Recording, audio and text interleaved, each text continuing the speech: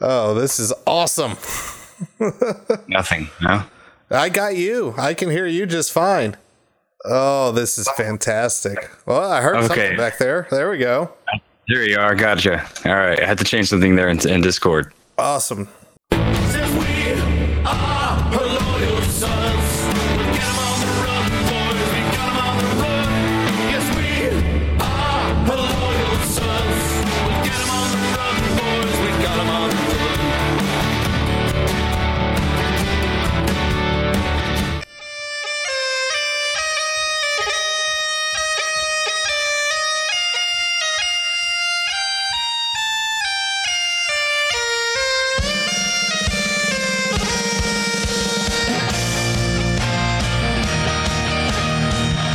Welcome to the first ever Twitch live edition of the HLS podcast here after the blue and gold game. I am your host, Ryan Ritter. You can call me ND Tex, and of course, you can also follow our podcast over on iTunes, Apple Podcasts, Google Play Music, Stitcher, Podbean, and of course, you can always find us at our home at herloyalsons.com. Come join us at Discord, herloyalsons.com/Discord is how you can reach us there. And of course, at Twitch, twitch.tv/herloyalsons is where you can catch us live if you wish. With that being said, I am joined as always by Shane. Shane, how you doing? Good to see your face again, sir. Same. Good to see you. It's good to be back, man. I'm good. How are you? I've been having that itch that it's like, man, it's been a long time since we've talked about football or anything along those lines. And the great part is I've enjoyed the break. I needed the break because starting another job, I know you were moving too. So doing all of that's been a lot on both of our plates. So it's just kind of like, I don't know, did the blue and gold game sneak up on you? Because it sure as hell snuck up on me. I felt like it snuck up on me, and I feel like it never actually like set. I remember watching the game earlier today and just kind of feeling like, oh yeah, this is football. I forgot. Well, I mean, it's something like football. It's a practice, so we're gonna analyze it as much as we possibly can for what is essentially a glorified practice game. So just FYI, for those of you that are on the Twitch stream, the reason to come to Twitch, you will actually see we've revamped it from the pilot. You're getting, if you're on Twitch right now, you are seeing what will be our new logo that I was able to cook up. So you got that going. We're also going to have over towards what will be, I guess, screen right. Is that how we would define it here on Twitch? I guess. Maybe. It makes sense to me. But we have kind of like a little outline of what we're doing. So if you do come by Twitch and you're wanting to check out where we were, we got an arrow, or we're going to have something that'll point to what we are in each segment. And we're going to have some things overlaid as well. So there will be some visual aids, some box scores up. And we're going to be, you see on the outline, we're going to be talking about the shirt. So the shirt will be up there. But we're going to keep tinkering with stuff on Twitch. Nice, fun new medium. I'm looking forward to having it as well as the podcast. But let's go ahead and kick right into it here, Shane, because there was a bit of news that happened around here. And the biggest one, apparently we're going to play Bama when we're 40. When we are all literally in our 40s. And it's both depressing and exciting, I suppose. I guess it's fine. I mean, I never really know what to make about scheduling announcements because I don't know. I mean, I just think of it as like, I'll worry about those future opponents when the time comes. But you know, everyone says the we want Bama joke, even though literally nobody wants Bama. But hopefully at that point, 10 years from now, the landscape will be good enough that we won't be sitting there dreading. Well, how to deal with the season that starts 0-1. Right, exactly. And because both of these games, the way they're set, it's going to start at South Bend, which it's a rarity that, I mean, really, as far as prestige and as far north that I can compare it to is when Alabama recently went up to Penn State not too long ago. So that will be in 2028. That will be the first leg of this series. Will be in South Bend at Notre Dame Stadium, September 2nd, 2028, which is, it's weird because I'm like, I could take both my kids to that game for sure because they will be old enough. And then it will be the first time Notre Dame will ever be in Tuscaloosa. They have played Alabama before, but they were not in Bryant-Denny Stadium at that point in time. Right. So that will be in 2029. I mean, it's cool. The prestige is there. I really hope Saban's retired. I mean, if that's the ultimate hope. If that robot is still coaching and is still pulling off an Alabama dynasty in 2028 and 2029, college football's become awful. I mean, it would have been boring at that point. It cannot be good if he's still the head coach of Alabama.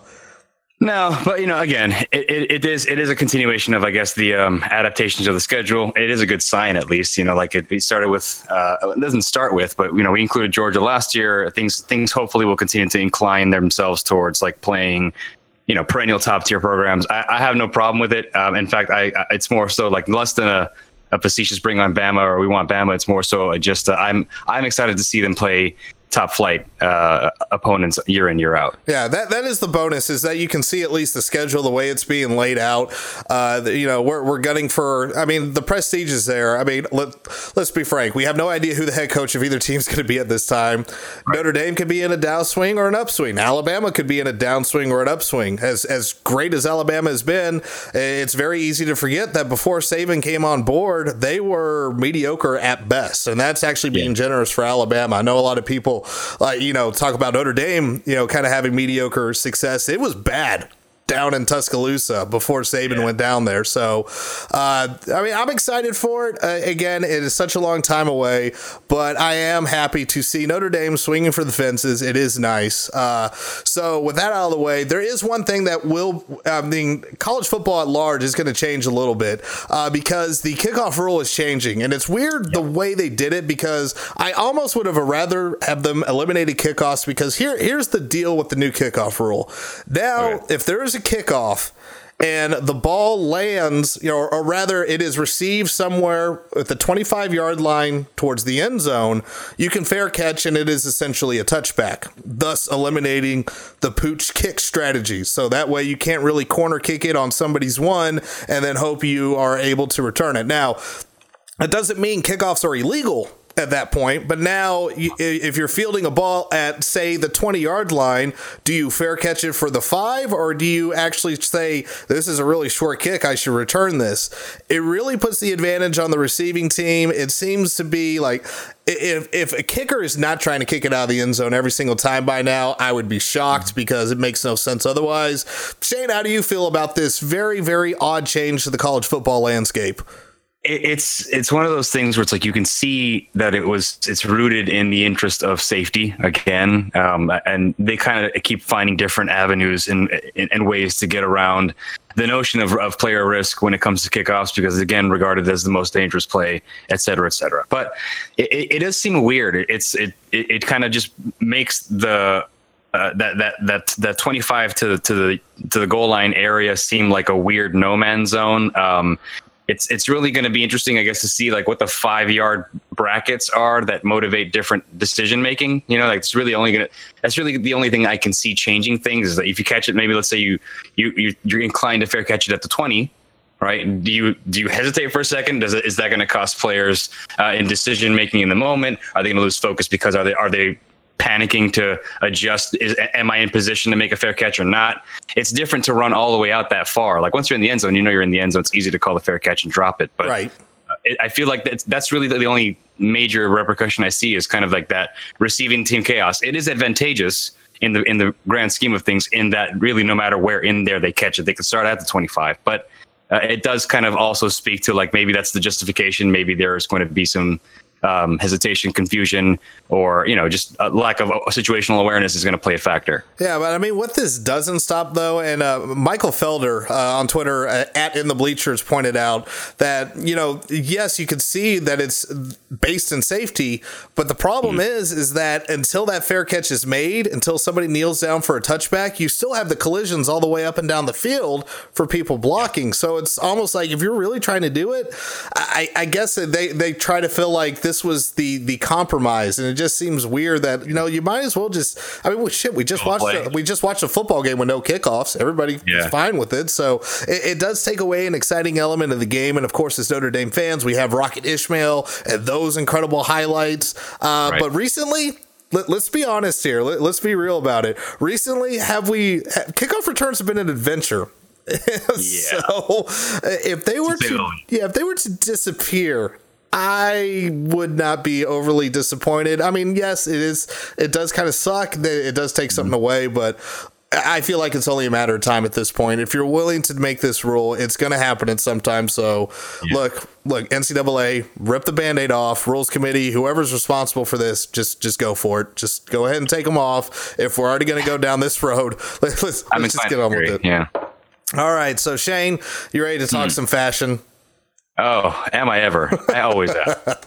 All right. So we got a picture of the shirt up here now on twitch.tv/HerLoyalSons. Shane, your thoughts on it? Because I saw on Twitter that you did not hate this thing.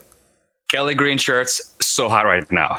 No, I like it. I like the colors. That's, I mean, not to oversimplify, but I feel like if you fuck up the color, you pretty much fuck up the whole thing.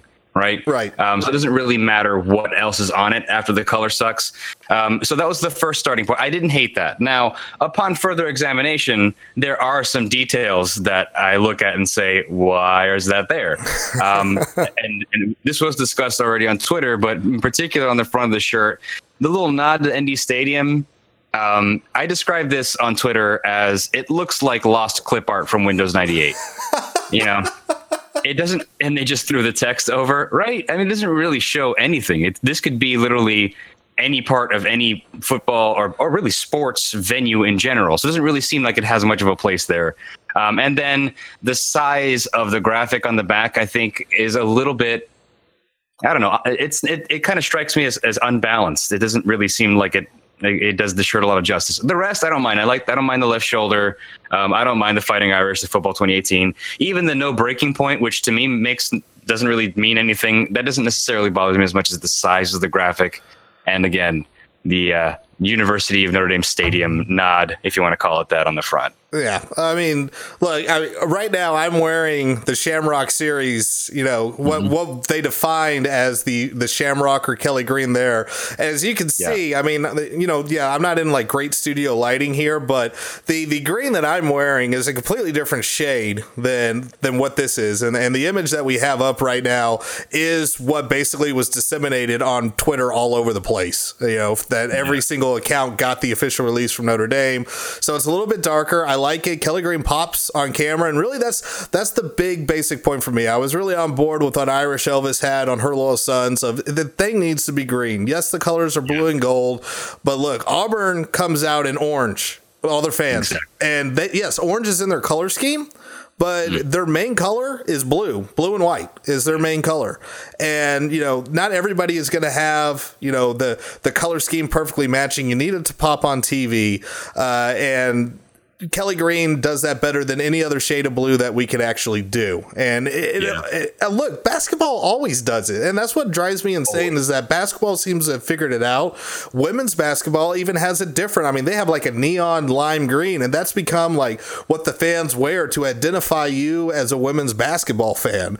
Hey, I had this on board before, Enrique is sitting here on Dancing with the Stars winning national titles and all this kind of stuff. So I really always felt like that kind of identified. And of course, I went to school in the tie era. Kelly Green was always on the shirt up until Weiss came on board. And then they decided to go with the piss Michigan yellow for some reason. So look, I love green. That's the biggest point because everything else to me is like accessories. The quote is not dumb. It's a nod to Aura, which is fine. And obviously, heck, we did it last year with the helmet. So now we're continuing the theme. Yeah, the graphics are always a little too big, but that's whatever. I really don't care. For me, that's the extra stuff I really don't care about because, again, this is for charity, for a good cause. At the end of the day, this is something that should be all over the stands and be easily identifiable. And here's the trick. If you keep this color, it doesn't really matter how stupid the graphic is. You can find the one that you actually like to wear in the future, and you're fine. Yep. It's when we keep changing the colors that it keeps getting screwed up. So I'm on board with it. I may end up buying one of these, and for the little ones as well, potentially. All right. Because it's been a while since there's been a green shirt of this color that I've actually liked. So hey, they didn't screw it up. I'll give them that. Yeah, they didn't botch it. I mean, I think they learned their yellow lesson because I don't think that's coming back. But or that beige, gold, whatever that experiment was. Yeah, just stop. Unless they're going to do some kind of gold that involves sequins, they shouldn't even try. Oh God, that would be awesome. Could you imagine? Like seriously, let's imagine the student body out there in like some gold sequin shit. Gold shirts. That would be absolutely incredible. People would lose their minds, but that would be the funniest shit ever. I would love to see that. I would. It would actually be kind of it'd be a shocking visual, I'll tell you that, from the field. That'd be horrifying. Yeah, I mean, look, we're probably not going to get a flag thrown on us for noise in any near future because let's be honest, we got to get that back up to levels where those were thrown on us back in the 80s. But I could see an official trying to like have a discussion because Harbaugh's over there bitching that his quarterback is blinded by the entire student section because the sun's hitting him just right. Yeah, I can't see. This isn't fair. Why can't they be playing like my khakis? All right, let's move on. So we're going to get to news from today because while 2018 captains, while we knew 3 of them, one of them was named today, and that was Alex Bars. So your other captains are Sam Mustipher, punter and general all-star Tyler Newsome is also on there, and 5th year now linebacker, not even rover, true linebacker Drew Tranquil is on there. So we got 2 people on the offensive line from what if folks that have dug this up on Twitter on the beat are to be believed. The first time in Notre Dame history there have been 2 captains on the offensive line in 2 consecutive years, which I thought was a little cool. And honestly, that kind of maintains with what you hope the identity of the team's going to be, that, you know, smash mouth up front, although I don't know if we really saw that too much in the game, but we'll get to that a little bit later.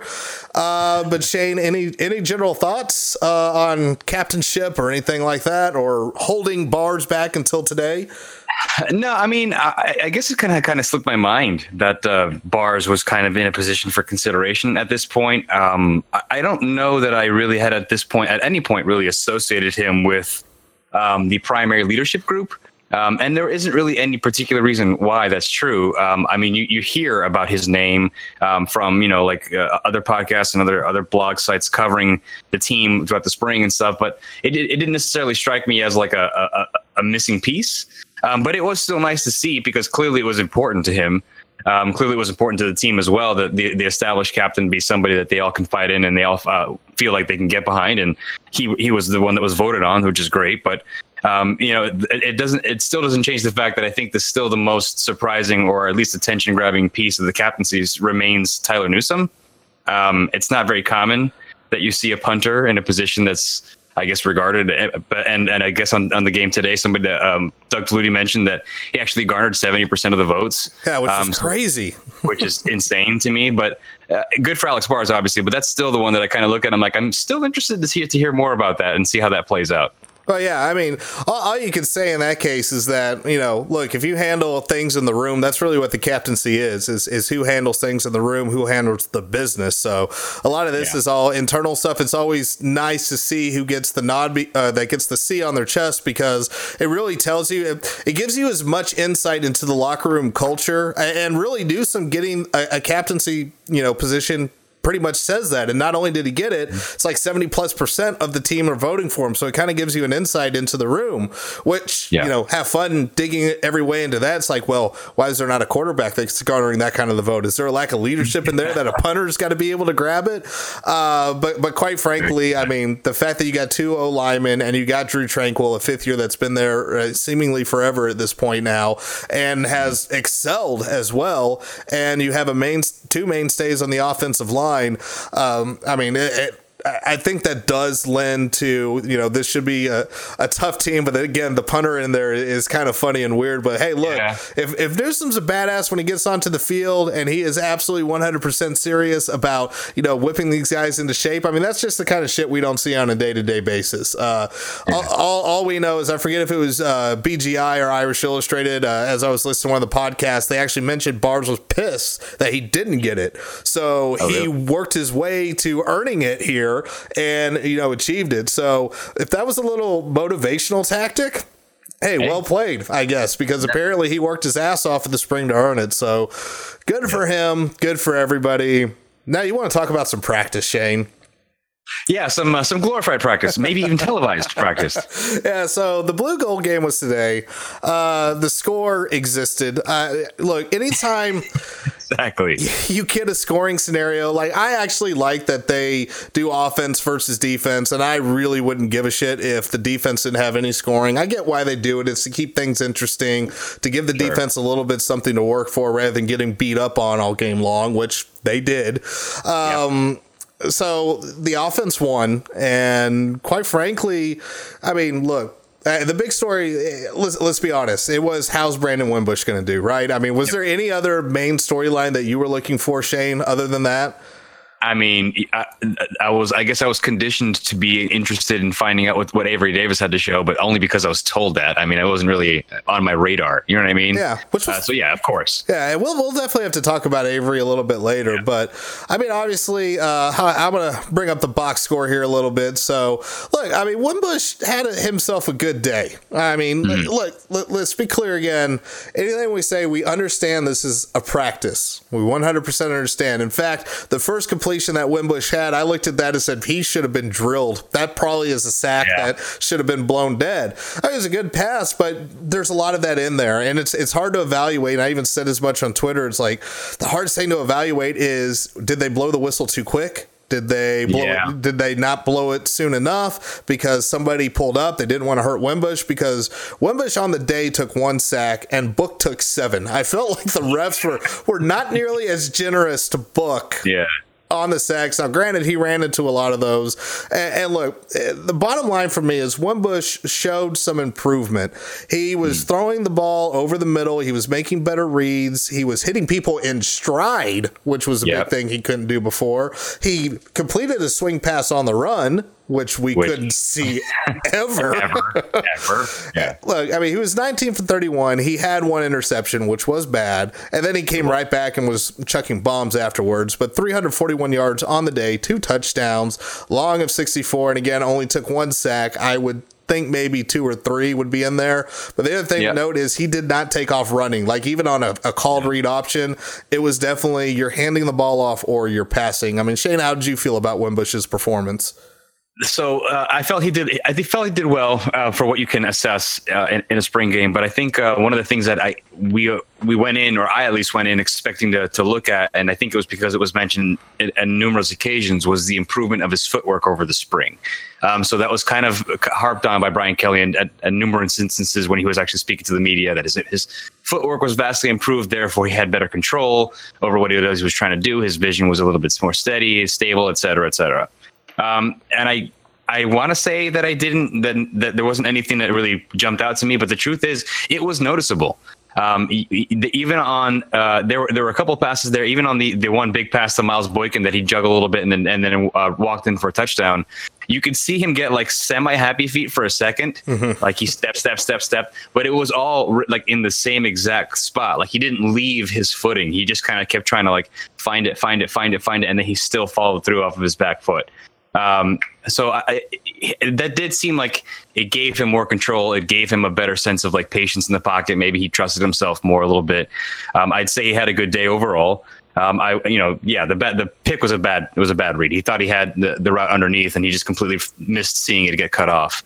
But I have to say, like for all the freedom that they gave him, he made it work. So if that's a sign of things to come, in terms of the progression from last year to this, I'd say I'm excited to see it. And of course, Ian Book, I mean, we're all Book Club fans. We all enjoy watching him play.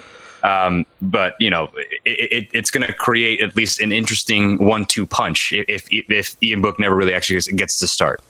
Right. Yeah. And really one of the things, especially in regards to Book specifically, is that Book really, I mean, I think the first time since North Carolina that you really looked at him was like, yeah, that's a backup. I mean, he didn't do bad, but you looked at him as like he's the clear number 2. And it was weird that and the shift, and it wasn't just on the broadcast when, Flutie immediately coming out talking about the relationship of a number 1, number 2.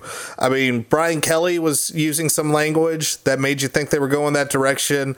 When Tommy Rees comes out and basically says Book has to be perfect to see the field, kind of lets you know it's like, hey, he's exactly in the same situation I was. Like, he ain't going to win this job because he has to blow up the doors off, and he's he's not going to do it. And then to hear like all the rest of the beats slowly fall in line as well. And then you see, you know, the performance here, and it's not like Book did bad. I mean, he went 17 for 30, you know, 292 yards. Again, the worst part was he was sacked 7 times in this one. And it did look like, if you want to talk about happy feet, Book had it big time. He was trying to move around. He wasn't making the reads as quickly as we saw, you know, perhaps in the Citrus Bowl. But he was putting things on target. It's one of those things where I look at it as, okay, if this is exactly how it goes down, and Dracovic is going to 100% get the red shirt coming into the fall, because he too would have to basically blow the doors off everybody for that to get burned and for him to start as a true freshman. So if that's the way it's going down, it's like, look, we're in a situation to where we're going to give Wimbush the keys. It's obvious that he's the guy because he's got a lot of other tools that Book just simply doesn't have.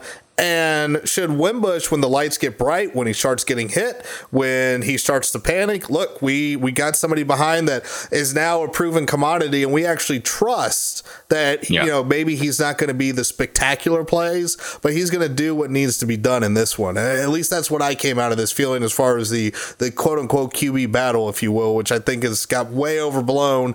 You know, there's no battle. Yeah, there's no battle anymore. It is so incredibly clear that there's not a battle at this point. Yeah. It's just a matter of laziness trying to inspire a narrative. If for anyone who's really coming out and believing that, then it's just a matter of being lazy. But no, I think it's fine. Yeah, and look, I mean, the other thing is, you know, is something that we talked about all last season is what weapons are going to be around to throw the ball to. Yeah. And one of the other interesting narratives was your boy, you know, Chase Claypool was like, well, he just needs to put it together. And lo and behold, who was the lead receiver on the day, Shane? He does not need to put it together. That's what I didn't really understand. I mean, like, I get that you can't really discern a ton from spring practices and the small viewing windows that you have, but like, I mean, in the few times that highlight videos were shared by different coverage outlets, like, you could just see that the problem with Chase Claypool in terms of the DBs that might line up with him, he's just too strong for him. Like, he just out muscles them, and he proved that he did the exact same thing that he did in a couple of drills during the actual practice sessions. He caught the ball, was draped in a defender, and then just shed him and ran. You know, like, that's just what he's been doing. I mean, I know that Miles has become kind of this go-to guy ever since the Citrus Bowl, and apparently he's really stepped up his leadership in the offseason. But Chase Claypool still remains to me like the most dangerous weapon in the receiving corps, and I felt like that was proven again today. Yeah, and it was weird because, I mean, he was on, for the most part, he was on the twos. I mean, he was getting a lot of twos action. Wimbush was still throwing to him as well, but he did not start on the ones, which was an interesting, you know, kind of, I guess, message. But yeah, he's got to start because look, Boykin definitely has a lot of talent and a lot of skill. He made some great catches. He was the second receiver on the day in terms of yardage. So Claypool, 6 receptions, 151 yards, 2 touchdowns, one of which was an 85-yard bomb from Book, which I called it a Stanford special because it really was one to where Crawford, it looked like the Stanford game all fucking over again because it wasn't a lame duck. It wasn't as bad as some of the ones in the Stanford game, but it was thrown up. It was 4 grabs. It's who wants it more. And like you said, Chase is too damn strong. He's too damn big. And Crawford had no clue where the ball was. And he lost before anybody left the ground. And then he could never recover. He falls flat on his face. And even if he had tried to make a tackle, Chase was gone. He was gone. Yeah. So, I mean, he's whatever the coaching staff is seeing, whatever messages they're trying to send, I hope it gets sorted because Chase has got to be on the field. I mean, Boykin is a hell of a receiver. You know, Michael Young had a good day as well. Chris Fink did fine as well. Alize Mack was shown to be a little bit of a weapon as well. It's nice when you actually throw to the freaking tight ends. And Cole Kmet even got himself some action today. So the weapons are definitely there, but I think Notre Dame is going to be at its best when we're talking receiving core is when you got Boykin and Chase lining up alongside each other. I just don't see any other way where that doesn't work out. How do you match up against that group? Yeah, that to me is the ideal situation. Yeah, because like I said, it's not only that. Not only do you have Boykin's not exactly small either. I mean, but he's your number one, I guess prototypical number one type ish. I don't think he has nearly the amount of talent as some number ones that we've seen here in the past, but he's definitely got plenty. And then you got Claypool, who's the gigantic, it's the Charlie Weiss theory. Just freaking throw it up to the big guy, because most of the corners you see are under 6 foot anyway. Exactly. Just throw it up higher and see who wins. And that's exactly what happened. Claypool won. Pretty much every single time. If it's a 50-50 ball, the only time he's not going to win is if he doesn't try at all. And look, he did have a bad drop earlier where he jumped up. I mean, at first I was like, maybe that was a good defensive play. Maybe he didn't try hard enough. And then on further review, he just hit him in the chest and he dropped it. Yeah. And everybody had one of those. I think Boykin even had one of those to where it was a little up. And this was actually a hell of a pass by Wimbush, because there was a blitz. He dropped down sidearm, flung it out to Boykin, and hits Boykin not only in the hands but in stride, which was again one of the things that Wimbush you wouldn't have expected him to do before. Wasn't doing so well before. Yeah. So yeah, I mean, there's definitely weapons out there, or you could say, the secondary might need a little bit of work. Maybe. A little bit. I mean, it remains to be seen. I mean, the secondary, if anything, if any group in the defense is supposed to be, I don't know, improved or at least remain reliable from last season, you would expect it to be the secondary to an extent. I mean, the D line, I think, would be, you would think so inherently, but then with all the shuffling, the offseason and whatever, I think the most stable group would have been the secondary, but I'm not sure if it's basic vanilla defenses that they were showing. I just didn't really see a lot from the defense outside of really the linebacking group. The linebacking group was kind of on fire today. But the DBs kind of seemed like they were, I don't know, caught off guard, caught with their pants down before the game. I don't know. Yeah, I mean, they were scatterbrained. They faced 63 pass plays, Okay, fair enough. So, like I said, if you want to know what the breakdown was, 58 runs, 63 passes, and really it looked like in the second half when the running clock was in play, it looked like there was a more concerted effort. Okay, let's run now. Now we've got all the passing out of the way. It did seem, not only do the stats show it, but I think it was counterbalanced out by more runs in the second half as it went on. It was clear that this was, let's see what both our quarterbacks got. Let's see what they do here. And let's see. And I honestly think they may have been testing the secondary as well to see what they got. And they need to know. They need to know, who do we have at safety that's going to step up. Aloha, he had a great game. I'm sold. I'm sold on that dude. Yeah, and now I'm further pissed at the NCAA that they didn't let him play last year, because we could have freaking used him. Yeah, although he might not have been as ready. I mean, in fairness, he might not have been as ready in the system last year, but he clearly has. It didn't look like the safeties were ready a hell of a lot last season either, so I would have taken anything for an upgrade. But anyway, let's before we get too further into the defense, let's talk a little bit about the rushing game, because it was pretty pedestrian. There was no 33 trucking out there. Well, I should say it was pedestrian until Dexter Williams got loose for a 72-yard freaking run. And man, he again, somebody that needs to get touches for the ball. Jones Jr. got the start, but you just keep looking at Dexter's like, can you learn how to pass protect? If that's the thing, that's it. Can we please figure that out? Because he clearly has the explosiveness. Absolutely. Yeah. And it's one of those things to where, just like Claypool, he's got to be on the field. And look, and there has to be a certain point to where the coach has got to realize that, yes, you have to be able to do, A through Z. But let's be honest, most of the college teams that you play, this is college football, is lucky if they can get half the alphabet down. So just put your best 11 on the field and just freaking go. And if you have to start covering up for them by doing rollouts or doing quicker pass plays or something, then freaking call it. But Dexter's got to be on the field. He is the lone home run threat. Jafar Armstrong, though, he showed a little bit of something, as well as Avery Davis as well. Yeah, Avery Davis is the one that I think. I mean, the obvious things come with the converted quarterback, right? Being moved into like just a weaponry position. The idea of the double passes and all that stuff. It opens up the trick playbook a little bit more. But his speed apparently is what set him apart. They clearly tried to direct the ball to him a lot in the first quarter. Mm-hmm. So eventually, like 2-3 plays in, they just kind of shut him down regularly.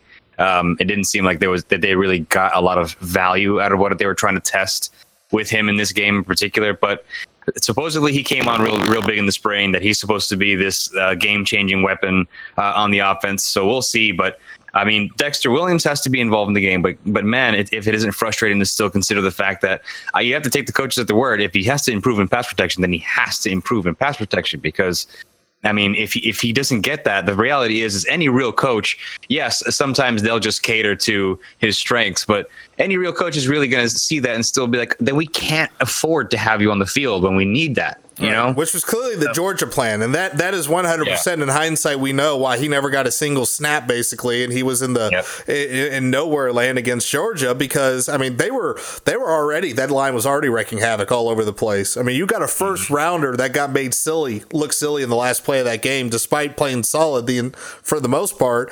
It's just that, look, if we put him out there, he's going to get exposed. We can't do that. And I totally get it. I understand. And when you hit that top line talent, I get it. But for the most part, look, you got to win the game at some point. So I'm sure that's when we see more carries, it's against, I guess, the lesser talent teams. I know that's a terrible thing to say, but it's the way college football is. There's tiers of the way people are in college football. So, and again, Avery Davis, yes, there definitely was a clear concerted effort to get him a touch. And not only that, he was only on the twos the whole time.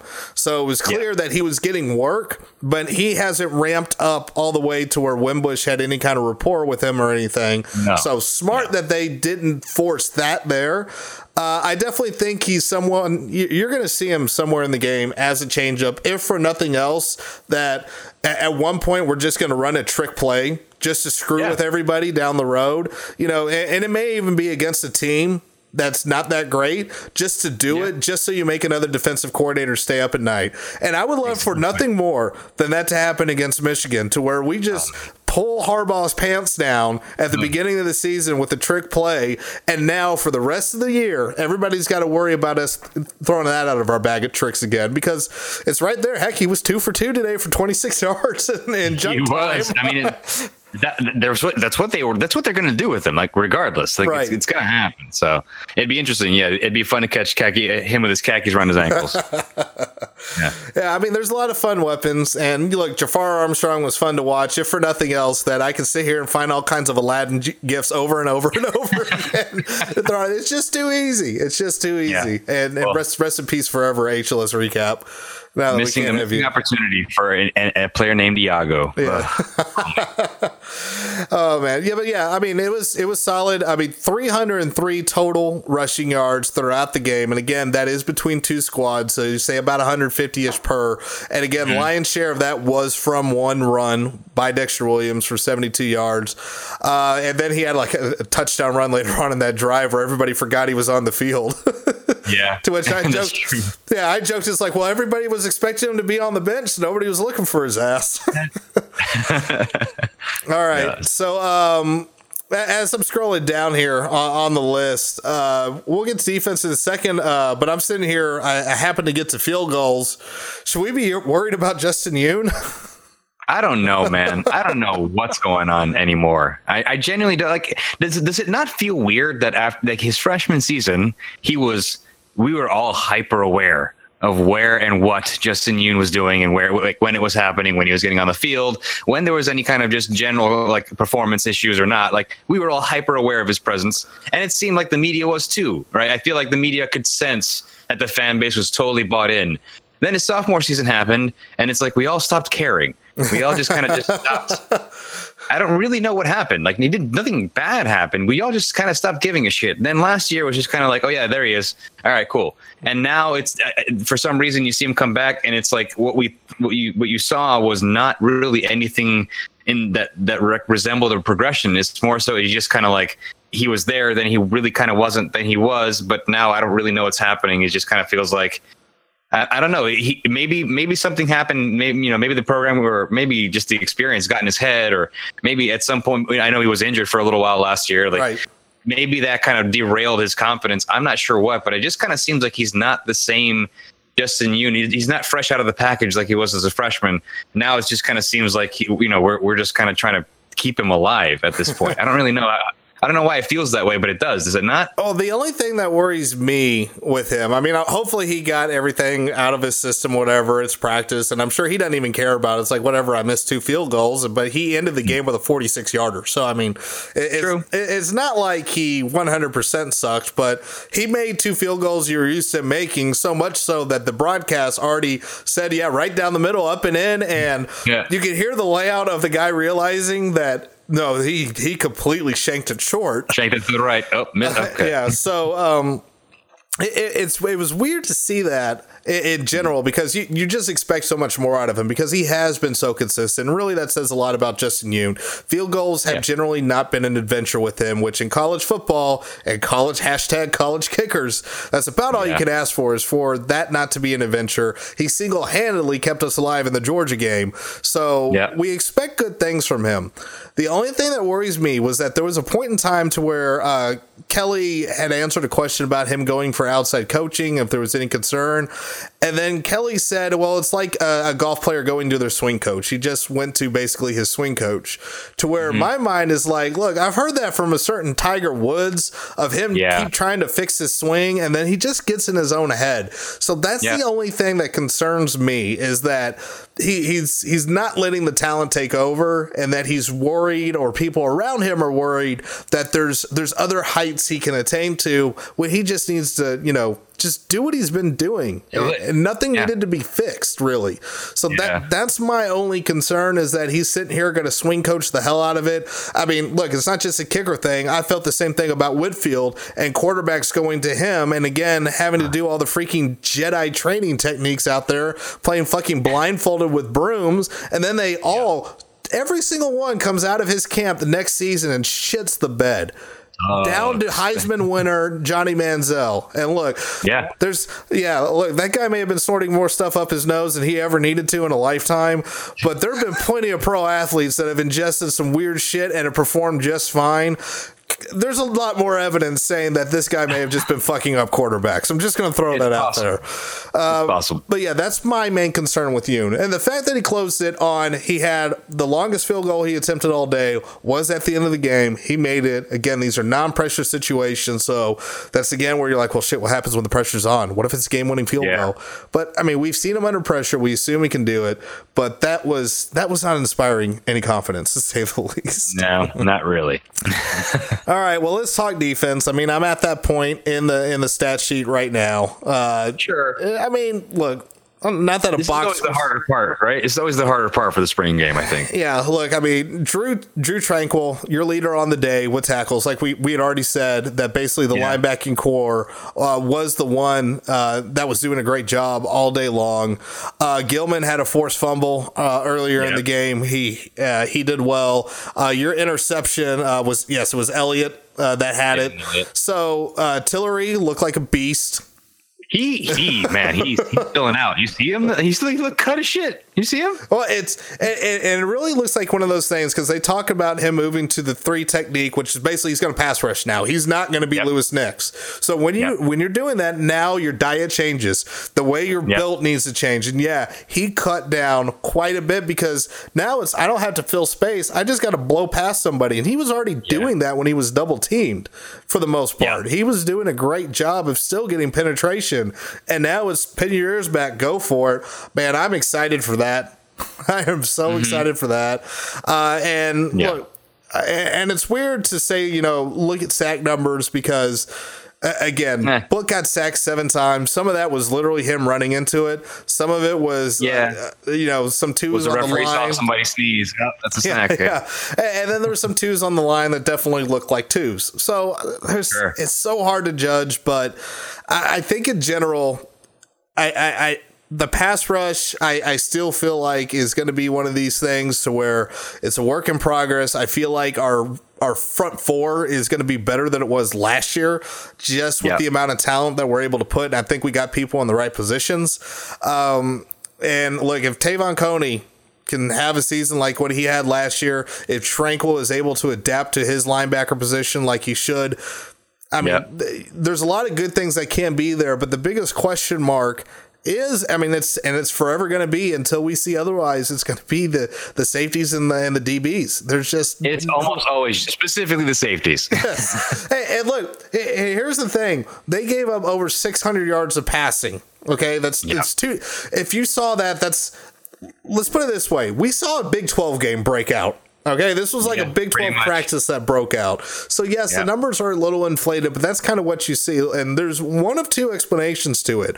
One is that the offense is really going to give people fits this season, which is great. Two, it's, okay, the defense was too vanilla. Maybe they're not good enough right now. Maybe Clark Lee's debut should be cause for concern. But there's only so much you can read into it, and really you don't want to show your cards all at once. Yeah. Lee's not going to bring out every last exotic blitz and basically give Harbaugh loads and loads of film to sit here and look at. And the offense is keeping things vanilla as well. So, I mean, what is your temperature on it? Because today definitely belonged to the offense, not just with whatever funky scoring that was going on. The day 100% belonged to the offense. How are you feeling? And I know it's hard to take a read from practice, but that's the thing. Maybe like coming in, like you knew Elko left, Lee took over before spring, and now where are you at? What do you feel your progression has gone? Is it on a decline, or are you buying or selling, basically, Shane? I would say that I'm inclined to buy at this point. I didn't really know what to expect, and it's Clark Lee's first year as a coordinator, really of any kind, aside from the linebackers coach. So I don't really look at that then. I think and think, oh, what am I owed? Therefore, am I getting it? It's more so I just kind of wait and see. Whether or not, I think above all, the players respond positively to the new coaching situation, because again, it's not really their choice or their option. And from what I can tell, it's overwhelmingly positive. Like the defensive players seem to kind of rave about Clark Lee. I remember seeing on Twitter afterwards that there were comments that were saying like it doesn't get better than him firsthand from starters on the defense. So that was my first concern. I wasn't necessarily worried about anything else other than whether or not they'd buy him. And then secondly, whether or not they can then continue to do what they did last year, or at least kind of build off of what they did last year under Mike Elko. And it seems like they're at least in place enough. There's at least enough trust in him and his coaching style that they could easily translate that, since he is an Elko disciple. So I wasn't necessarily worried too much about it. But then after watching today, like, the defense seems like they still keep it pretty together. Like they have another decent role for Drew Tranquill. It's not quite the perfect prototype position like it was last year with him at Rover. But it seems like he's in a good place. Although I will say there was an oddly distracting commentary line that they kept bringing up and how beefy he looked. They kept calling him thick. Did you during the spring game? I'm glad you brought that up. I could not let that go.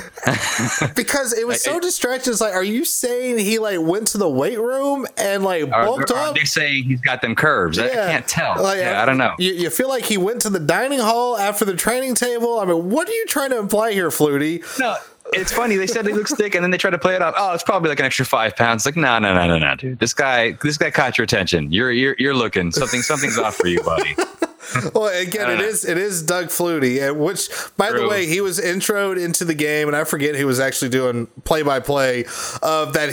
No better person to break it down. I just freaking laughed. I'm like, oh, great, yeah. You got the expert. Yeah. You've clearly watched a lot of games where he's commentated. It's like, there's no one better. Look, I mean, and I said it last year, if he's talking about quarterback mechanics, quarterback play, he's in his zone. He's fine. When he starts veering off into his line by that boy thick or some weird into shit. Linebacker thickness. Oh my God. I don't know, man. You kind of lost the rails there. But anyway, the only person that could pull that off was John Madden, because he is the only human alive that could get you interested in how much sweat was coming off an offensive lineman's ass, and you didn't think it was weird. Yeah, exactly. Nobody else is in Madden territory, so don't go veering into there, Flutie. You're not even close to being there yet. But anyway, that was very, very distracting and very weird. But no, other than that, like they seemed like they were, like again, they couldn't really take too much away from the game. But in terms of the vanilla stuff that they did show, what they did have in terms of the ones versus the twos, the DBs seemed a little bit scattered. The D line did hold their own pretty well against the offensive line, although the offensive line kind of still had their way most of the day, and the linebackers were kind of lights out, which is at least good to see. So I would just take away from it in terms of what my trending is that I'm going to guess it's going to continue to trend up into the fall. I'm at least confident enough that they can build off of what they did last year under Elko, and hopefully they can put an even better squad on the field in the fall. But I mean, in terms of what you take away from today, not a ton, but I'm confident. I'm at least willing to see where it goes. I have no BVG itch of any kind. You know what I mean? So I'm okay so far. Yeah, I think like I'm level. It's more of I'm holding whatever stock I had last year, because it's still it's too early to tell. There is a little bit of that going on. It is a little bit too early to tell right now as far as. Because while a lot of basically the entire defense is returned, but the pieces have shifted around a little bit. And yes, you got a different guy calling shots. I mean, that's just, there's no two ways about it. And that's still an unknown quantity right now, as in how good he's going to do. How is he going to adjust during the game? How well is he going to be the one that makes adjustments, in the second half? That's all stuff we don't know about. And, Gilman is now in the safety rotation. Looks like he all but won a job at his safety position. And if there's one spot where I feel like freshmen could really, really make an impact, it would be in that defensive backfield, in the defense as well, to where you might be able to see. I don't think starters are going to happen in there, but you can see a little bit of a rotation coming in there. That I do see being a possibility. So I think that it's obviously going to be too early to tell, but I don't feel like there was a huge decline. But like I said, that book bomb that gave me like recurring nightmares about what happened at Stanford, that didn't help. I won't lie. That did not help. Really. That didn't help my confidence, because I felt like that's a play Crawford should have made, or at least maybe not make, because he's still going against Claypool, but one that he should have been able to have a better effort. He just looked lost. Better position. And what I don't want to see, like, look, it's one thing when you just get plain beat. Like, when I talk about getting plain beat, the Georgia touchdown catch, it ended up being the winning touchdown.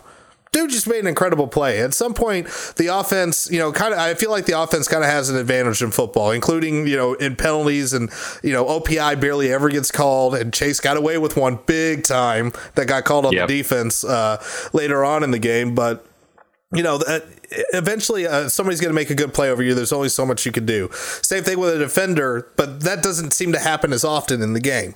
So look, if you get beat, that's one thing. If you just get plain beat, you were in position, you did absolutely everything you could.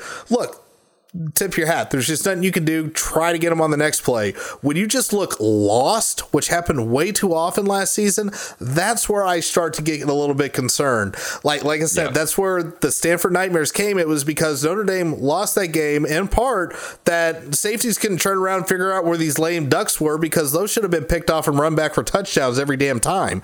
Instead, they were touchdowns for Stanford. And to see us do that to our own secondary was kind of like, I don't feel good. Yeah. I don't feel good, guy. I was like, I'm starting to feel like I need another drink in here. But I do see a little bit of marked improvement. I guess if we compare it to Wimbush, you saw some strides. Like, there's some things there that give you a little bit of hope, that you don't feel like everything's lost completely. So I'm hoping that's what it ends up being. There's definitely a lot of talent on this team. Like I said, I'm all in on Tillery. That's one I like. Whenever that ranking comes back out, he might vault pretty high in my list. Look, I called it with Coney. I'm hoping I can call it with Tillery here, because there's been praise thrown around him like crazy, and you could see why in that game. Even though he didn't have like ungodly numbers, he's going to be a nightmare for opposing offensive lines, and I can't wait. Yeah, he looks really good. All right, well, I mean, Shane, you got anything else on the lovely practice that we had here? No, it was fine. I mean, again, I'm excited for the fall. Obviously, it's back to kind of break mode now that we're going to be all focused, I guess, NFL draft here in the next couple of weeks or days rather. But no, other than that, I mean, I'm happy to see them. I always love seeing the Blue Gold game. I'm just getting a chance to kind of just take in the showcase or what have you. But I'm more so excited to see them beat the crap out of Michigan. That's basically number one. That's all I care about. Oh yeah, they in our Discord, which again, folks, herloyalsons.com/Discord. The countdown already began in there. As soon as it was over, the jumbotron had Notre Dame, Michigan popping up on the screen on the lovely big board that's up there now, and it's like 133 days. Fuck Michigan. Yes, we're already going strong. So yes, I can't wait. Obviously, now that we got some more football to talk about, we're gonna try to see what we can do about getting around the horn a little bit more often. But man, I don't know about you, but Jesus, Shane, life has been whipping my ass. So. Yeah, it's kind of unrelenting. That's the way that works. Yeah. And at least I feel better that it's not just us. It seems to be like all the HLS staff is like all at once. Everybody's like everyone. Yeah, that's like I'm almost waiting for the point to where somebody comes up to me. It's like, hey, you still got the site on, right? Like, yes, we're gonna do what we can, and as things ramp up, obviously stuff will be coming out more. I know Bayou has got a recap that should be coming out tomorrow. The podcast version of this will probably either be out Sunday evening / Monday morning when I can get around to editing it, because that's also the part of being able to do this live on Twitch that I like. It's like, hey, the podcast's on Twitch. You can go get it right now. If you want it on your podcast feed, just wait a couple of days so I don't have to stay up, because folks, I kid you not, sometimes things go wrong on the podcast where I try to make it sound as good as possible. And look, spoiler alert, I only kind of know what I'm doing. Shocking, right? So, I'm sitting here, I'm trying to make it sound as good as possible. And then all of a sudden I look down, it's like freaking 2 a.m. after we get done recording. I'm like, oh shit. So I would like that not to happen very often. But I'm looking forward to it. I got the kiddos sleeping through most of the night right now. So I'm slowly but surely getting back into a little bit of routine. Little Tex is going to start school soon. I can't believe preschool is about to be a thing. He's like in a bridge class now where it's basically daycare. He had a test day. So now it's like, okay, we like it. We'll send him there and we'll start to be going there. Got a couple of weddings to deal with, all kinds of other stuff. But man, I'm starting to feel my age, and that sucks. There you go. But hey, I like to see that you're settling to the new digs. Like it looks like you've been doing some artwork back there, Shane. Yeah, I got an easel. It's something that's run in my family. It's like we've all been kind of like artists / painters here or there. Also, my other half is also very much into painting and art. So we've kind of fully embraced it. We got this easel. I think we got like 2 others. So yeah, it's kind of like this desk is set up right in front of the area where we do our painting to an extent. Fantastic. I have like, well, at one point we'll have to like bring paintings on here just for the freaking hell of it, since now we got a visual medium, because I'm not very good at it. I did one thing in high school that was solid. That's it. And then I'm like retiring on top. It don't get any never better gonna get better than this. Done. We're done. All right. Well, folks, that is going to wrap it up for us. Thank you so much for joining on, especially if you join us live here. Twitch.tv/HerLoyalSons is where you can do that. Join us on Discord. That is our live chat channel, herloyalsons.com/Discord. Of course, make sure you subscribe and review, if you will. We'll make sure to read them on the show. That's on iTunes, Apple Podcasts, Google Play Music, Stitcher, Podbean. Of course, you can always find us at herloyalsons.com. Follow me at NDTech, Shane at Superman TD Jesus. And of course, go Irish, fuck Michigan. Have a good one.